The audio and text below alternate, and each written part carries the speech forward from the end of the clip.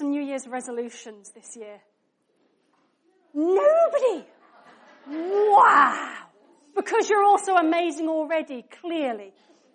Anyway, you think it's superstition, do you, Liz? Well, anyway, I was reading a BBC News article, it was just before New Year's actually, that had a list of simple tips to improve your health in the new year. Number 2 on the list was to adopt a dog. Tick. I did that yesterday. We survived the night. He didn't actually wake us up. And he's pooed 4 times outside and none inside. So it's all good. It's going well. I just needed to get that one up. I forgot to put a cute fluffy picture up there for you though. So friend me on Facebook and you'll be inundated with cute fluffy pictures. Anyway, number 1 on the list was focusing on the mind. Let me read you what it actually said about that. So this is according to Dr. Nadine Samy, Associate Lecturer for Sport and Exercise Sciences at the University of Exeter. She says, we should also be focusing on improving our minds by building self-awareness. You might think of this as something that prevents us from embarrassing ourselves, but according to Dr. Samy, it is much more than this. Self-awareness is the ability to recognize and understand your moods, emotions, and drives, and building it can play a crucial role in improving mental and physical well-being over time. By understanding your feelings, motivations, and behaviors in more depth, you can begin to act more consciously in order to make better choices for yourself. For instance, what is your motivation to exercise? When are you most and when are you least likely to stick to your exercise routine, and why? Okay, so self-awareness that actually empowers you to be able to make the changes you want. The thing about self-awareness, though, is it can be hard for a couple of reasons. First of all, we don't always see the true picture of ourselves. We like to think that when other people look at us, they see this, and actually, the people looking at us might be seeing that. And so we can't always tell. And there's then that little bit where we perhaps don't always like it, because if those helpful people decide to tell us what they're really seeing, we might not want to hear it necessarily. So self-awareness can be difficult, but sometimes we do need other people to actually tell us things that we might not have noticed. Now, let's think about that then as a church. Self-awareness of ourselves as a church. What do we really look like? Now, there's a great website that I enjoy doing. I've forgotten to bring my clicker over for my slides. Which is called The Mystery Worshipper on Ship of Fools. And this website helps you with your self-awareness, because on this website, mystery worshippers, anonymous individuals, go and visit random churches they've never been to before, and they write an online review of the service. You'll be relieved to know I checked. They haven't visited us yet. I say yet. If there is a mystery worshipper amongst us here this morning, please say nice things about us. But I've printed out a couple of interesting reviews to share with you. So,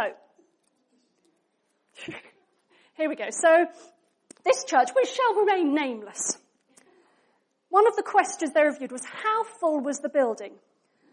When my husband and I arrived 5 minutes before the service was due to start, we doubled the congregation. The vicar arrived a little later, and 3 other people dribbled in, the last after the sermon had ended. The important bit, this is the most important bit about a church, okay? Was your pew comfortable? Not the coffee mill, but the pew. Was your pew comfortable? Padded chair, comfortable, but noisy if moved across the wooden floor. And then we get to my favourite bit. I love picturing this. Did anything distract you?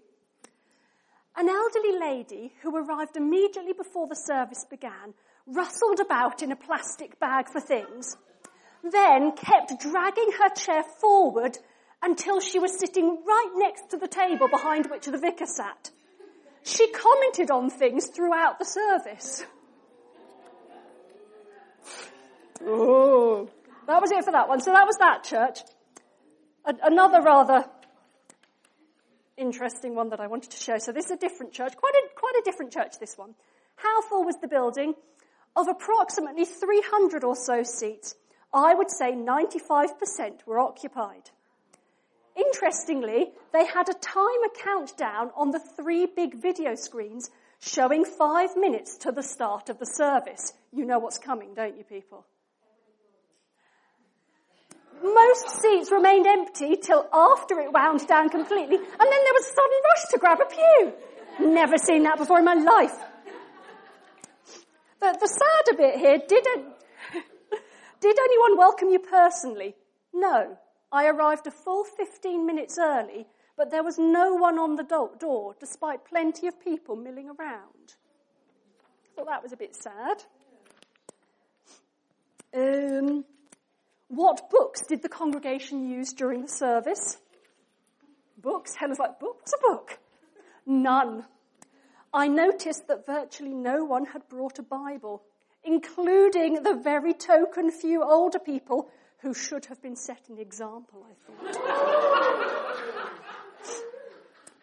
Were there any distractions? There were many distractions. The congregants seemed quite restless, from the guy sucking the lollipop through the worship to the people playing on mobile phones.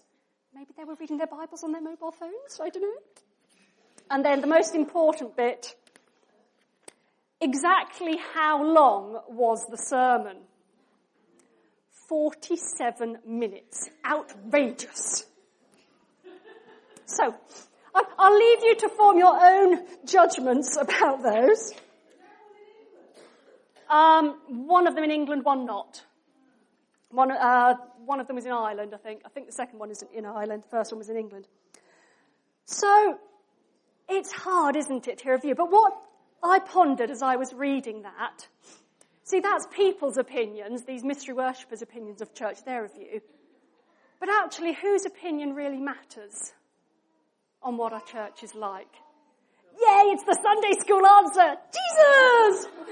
What if Jesus was the mystery worshipper and came and visited those churches or came to visit our church? What would his review say? And the helpful thing is that there's a bit in the Bible where Jesus does that. He talks about how he's walking amongst the churches and he gives a review.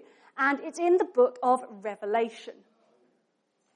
Now, I have to warn you, I feel a bit under pressure preaching on Revelation this morning, okay? Because the youth in their cell group have been studying Revelation in considerable depth for the last full term. So if I get anything wrong, they're going to haul me up on it, okay? They probably know more than we do at this point in time. So this is John having a vision from God in the book of Revelation. And we're going to start looking at Revelation chapter 1, verses 9 to 20. So, it says, I, John, your brother and partner in the tribulation and the kingdom and the patient endurance that are in Jesus, was on the island called Patmos on account of the word of God and the testimony of Jesus. I was in the Spirit on the Lord's day, and I heard behind me a loud voice like a trumpet saying, write what you see in a book and send it to the 7 churches, to Ephesus and to Smyrna, I can never say that one, it just sounds weird, and to Pergamum and to Thyatira and to Sardis and to Philadelphia and to Laodicea. Then I turned to see the voice that was speaking to me, and on turning I saw 7 golden lampstands, and in the midst of the lampstands one like a son of man, clothed with a long robe and with a golden sash around his chest. The hairs of his head were white like white wool, like snow. His eyes were like a flame of fire.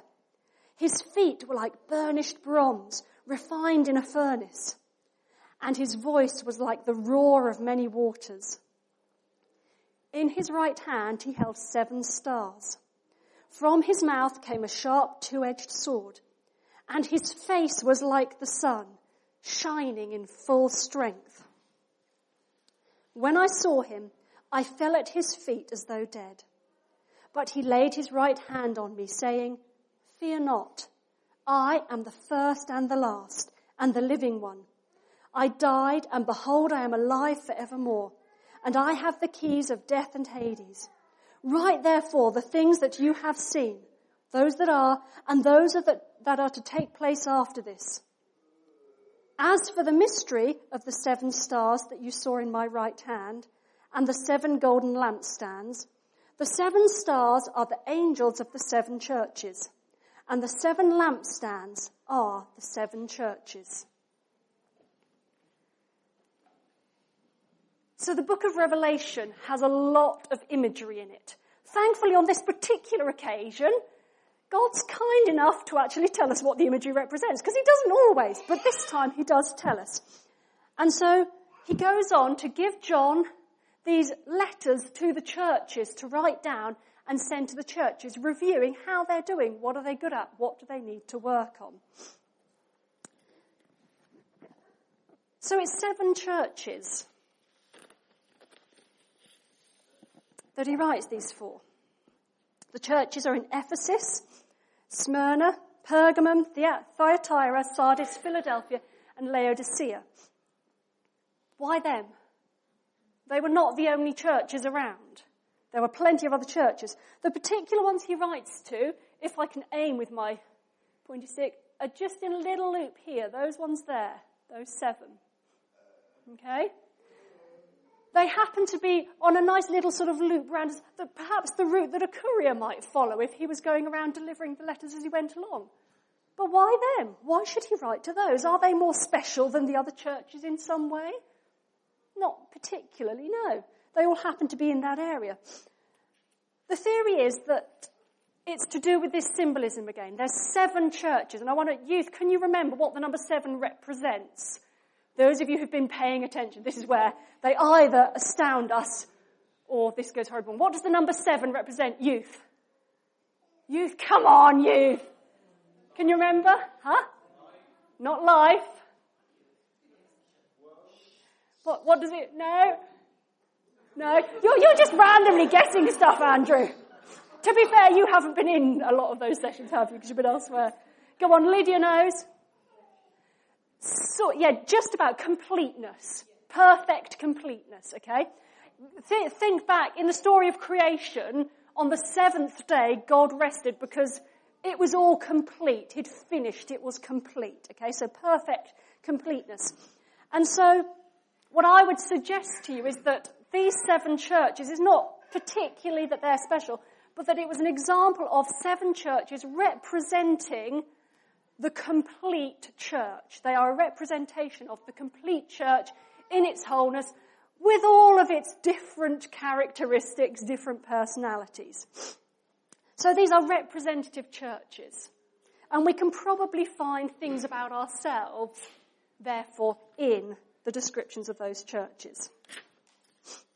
So what we're going to do in this series is we are going to go through the review of each of the churches. So we're starting off with the first church he wrote to, which is the church in Ephesus. Ephesus was quite a big city. It had a harbour, sort of quite a major port. It had a lot of trade routes going through it. It was quite multicultural. You'd have a lot of different people groups passing through. A lot going on, and certainly plenty of pagan influences going on there. Paul was based in Ephesus for about 3 years, teaching and sending out teaching to people in that whole area. And if you find the book of Ephesians in the Bible, that's the church in Ephesus. So the book of Ephesians was written to this church. So what does he have to say to the church in Ephesus? We'll find it in Revelation chapter 2, which says, "To the angel of the church in Ephesus write, the words of him who holds the 7 stars in his right hand, who walks among the 7 golden lampstands. I know your works, your toil and your patient endurance, and how you cannot bear with those who are evil, but have tested those who call themselves apostles and are not, and found them to be false.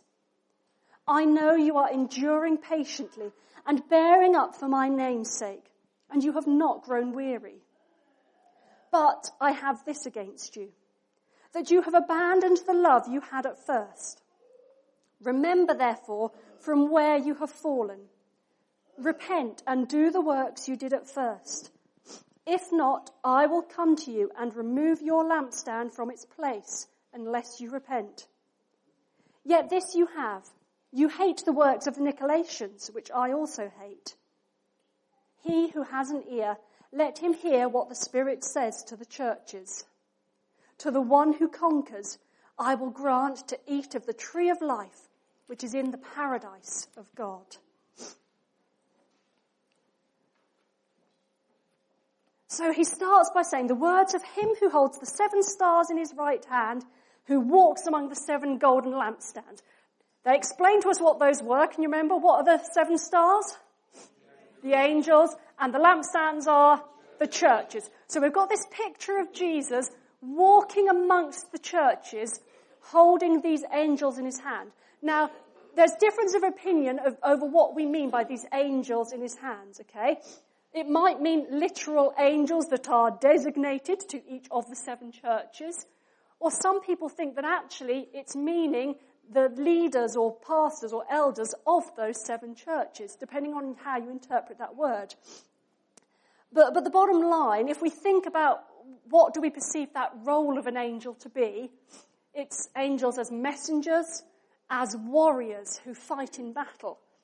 And so whether they're literal angels, whether they're leaders, whatever they are, it's giving us that picture that Jesus holds in his hands the ones who bring his word to us, the ones who fight for us. He holds them in his hand. It's under his control. And more than that, he is walking amongst us. He's not set up the churches and run off and left us. He is walking amongst us. He is very much here, very much with us. And so this Jesus who walks amongst us has some feedback for this church. And I like the way he does feedback. Have anyone ever had to give feedback in work or whatever? Yeah. So you will probably know that the right way to do feedback, when you're giving feedback, you do what they call a sandwich, okay? First of all, you put the base layer of something they're doing well, okay? Then, having done the something they're doing well, you then pop in the filling of, this is the bit you really need to work on. And then you finish it off, sandwich it in a top layer of, but you're also doing this really well, okay? That apparently is the best way that people receive feedback, because they're more, if you go straight in with, you need to change such and such, immediately defenses up, not interested, okay? And this is kind of how Jesus gives the feedback to the Ephesian church. He gives them a positive, something to work on, but back to another positive. Now, he doesn't do that for all the churches. In the letters to some of the churches, he's a little more blunt and to the point. So, evidently, sometimes people need a slightly firmer approach because perhaps they're not willing to hear the criticism. So I hope that we are a church like the Ephesian church and that actually we will respond to God with the nice, easy feedback sandwich, and he doesn't have to resort to being blunt with us. That would be my hope, that we can receive it that way. So, let's look at this sandwich that he gives them.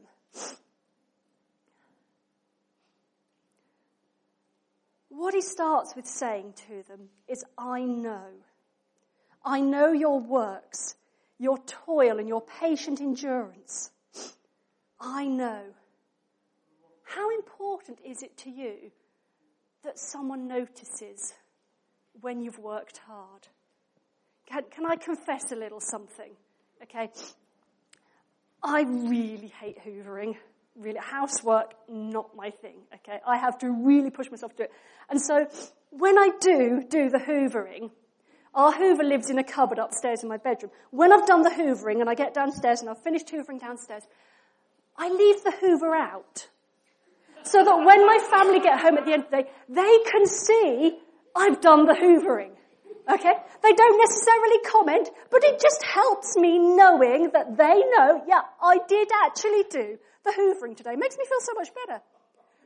It matters to us, doesn't it, that people know when we've done something. Looking at it more seriously though, if you've been juggling so many balls in your life and you are up to here, and yet still you chose to go the extra mile for someone, we want that to be noticed. We want to know. Jesus knows that you've done that. Maybe nobody else noticed, but Jesus knows. If you've gone out of your way during your week to go and help someone who was struggling when perhaps you were struggling yourself, frankly, but you went and you helped them when they were struggling, Jesus knows that you do that. He sees what you're doing. And hopefully that's some kind of comfort to us. Specifically for the church in Ephesus, what he's saying, I know they're doing, is that they cannot bear with those who are evil, but have tested those who call themselves apostles and are not, and found them to be false. So what they are doing is they are being really careful about what is God's word, what is godly truth, and not allowing teaching or behaviours that don't fit up to God's word. And that's hard work. I can quite imagine where it says that they are enduring patiently. Perhaps one of the reasons they have to endure patiently is because some of the people who they've had to say, actually no, that's not okay to, probably don't like being told that. They've probably had people have a go at them for that, because it's hard to do that. And so, take some encouragement this morning. If you've ever had to say to someone, challenge them over, I'm not actually sure that's what the Bible really says about that, or I don't think that's the right way to go. I don't think that's the godly way to go about this, and perhaps been burnt. Know that Jesus knows that you do that. Jesus knows and he sees.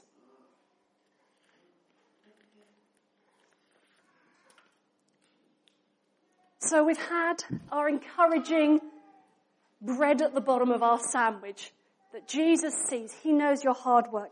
Are we ready for the filler? Do you feel suitably comforted by the base layer to face a bit of potential criticism next? So what he says to them, is it going to work? There we go, it's appeared. What he says to them is, but I have this against you, that you have abandoned the love you had at first. Or in some translations it says, you have abandoned your first love. What's that talking about? Generally, I think it's talking about two things. Firstly, your love for Jesus. Your first love, your love for Jesus. But also within that is our love for other people, because our love for other people flows out of our love for Jesus. So it's those two things. Now, to help us sort of ponder that, the love we had at first, I wonder if any of you can sort of think back to a time you were first in love with someone else.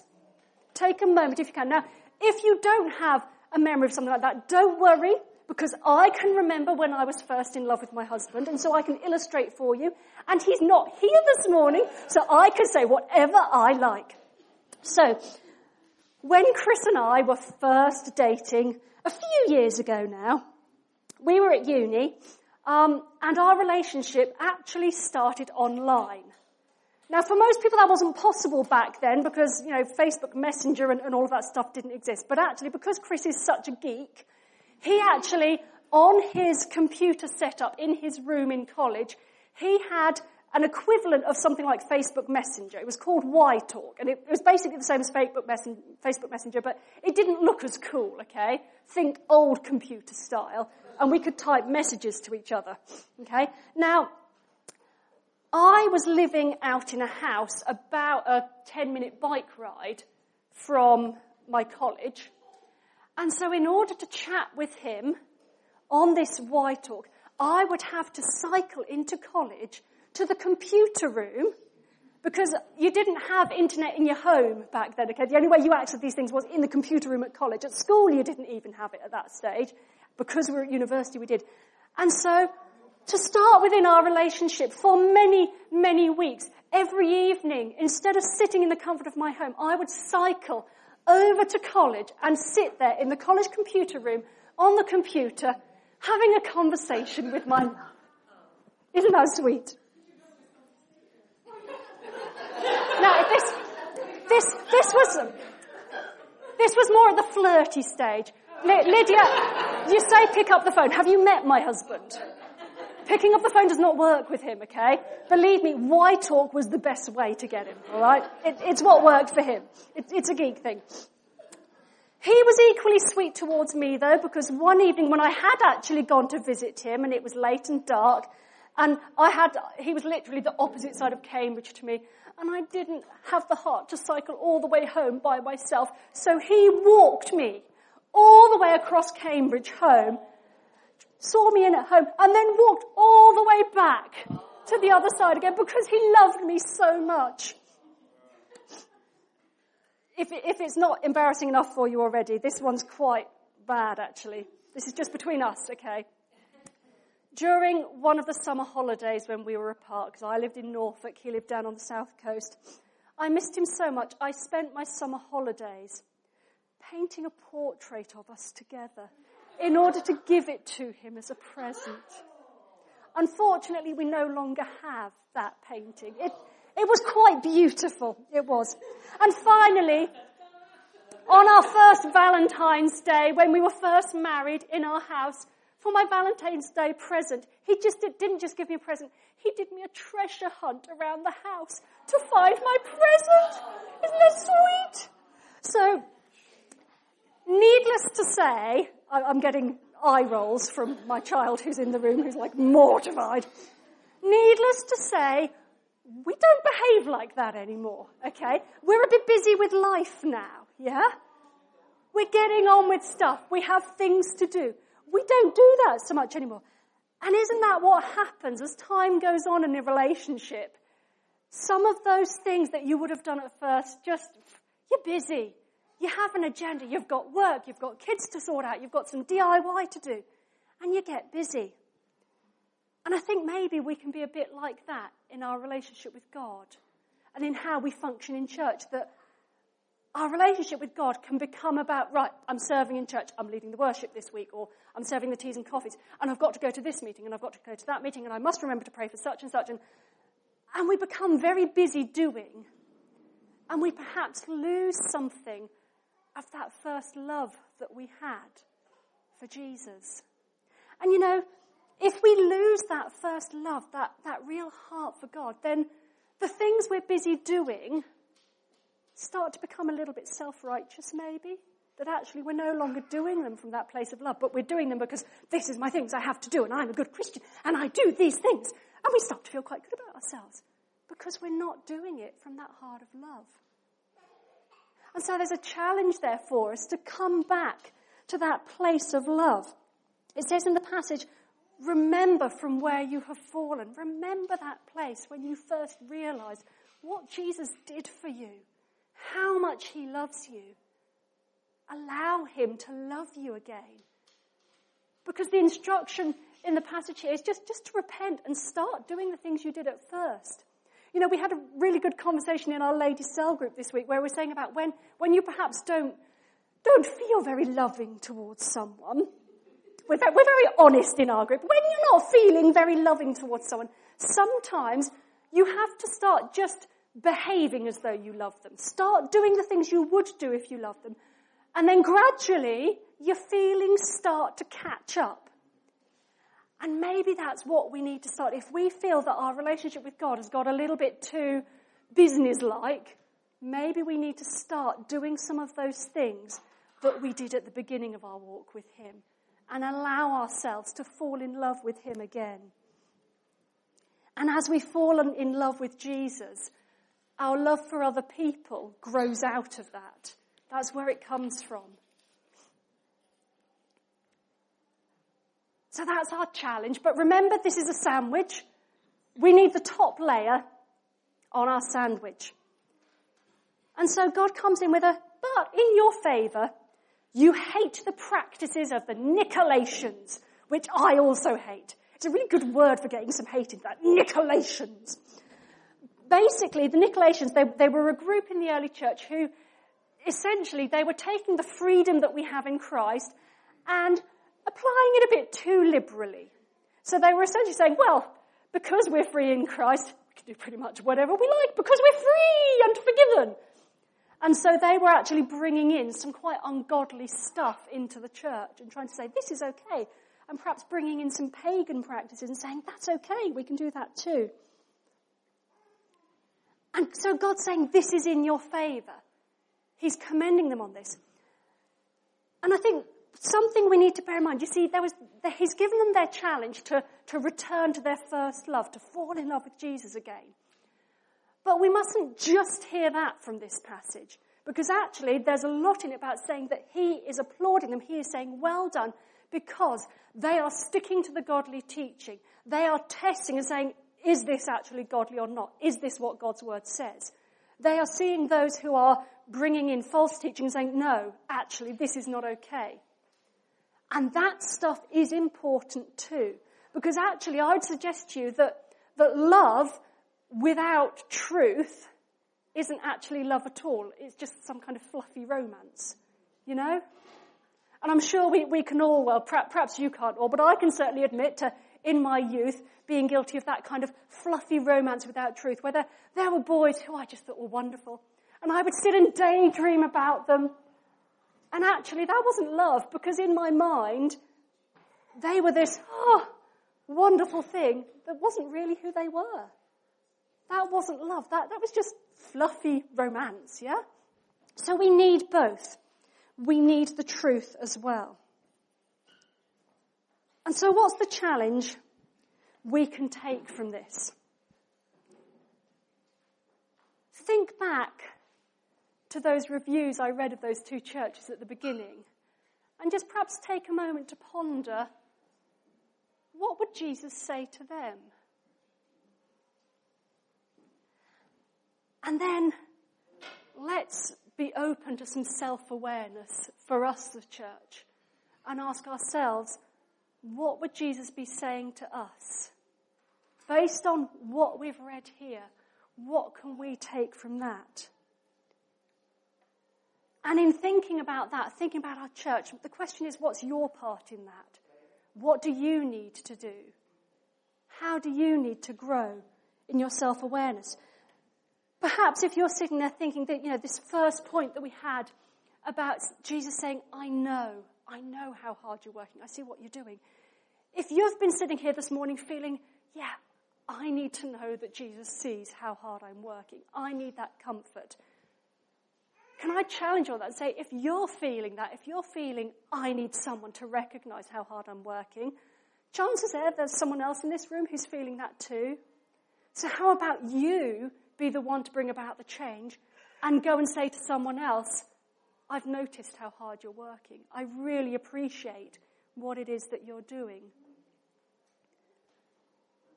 Is your challenge like that's given to the Ephesian church? Are you so busy that maybe you're feeling that challenge? You know what? Yeah, I'm doing a great job working hard. Yeah, I know God's word really well. But actually, I just need to come back and fall in love with Jesus again. I need to come back and let him love me again. Or is your challenge that actually, yes, you're so full of that love, but maybe there's a bit of truth missing from that love? Are there things that Jesus loves me, it's wonderful, and you're just hiding under the carpet, one or two things that maybe actually aren't godly, where you need to bring in that bit of truth? Because if you're not growing in truth, if you're not listening to God's truth, if you're not earnestly seeking his word and his ways, then actually that love is perhaps a bit fluffy romance-ish. So take a moment and think for yourselves. And as we do that, I want to invite us, I've got a song that we're going to play that just to give us some time to ponder about that. So maybe you want to resolve to actually notice, as you know God's noticed what you're doing, you then want to go and extend that to someone and say, hey, I see what you're doing and I believe God sees what you're doing. Maybe you just want to take this moment to allow yourself to fall in love with God again. Or maybe you want to resolve that actually, there's some things where I need to bring some truth in here. So hopefully, if I click on here,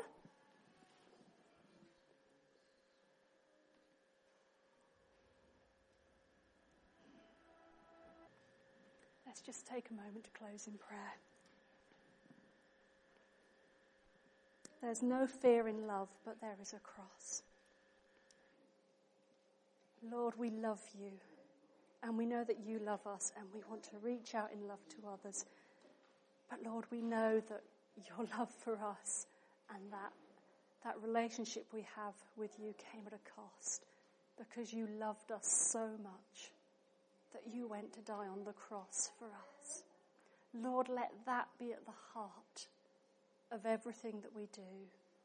Father, as we seek to serve you wholeheartedly, truthfully, let that be at the heart, that knowing that you love us, and all we do, Father, is reach out to offer that love back to you and to share that love out with those around us. We choose, Father God, to turn round and follow you, as it said in the passage, to hear what the Spirit says. In Jesus' name we pray. Amen.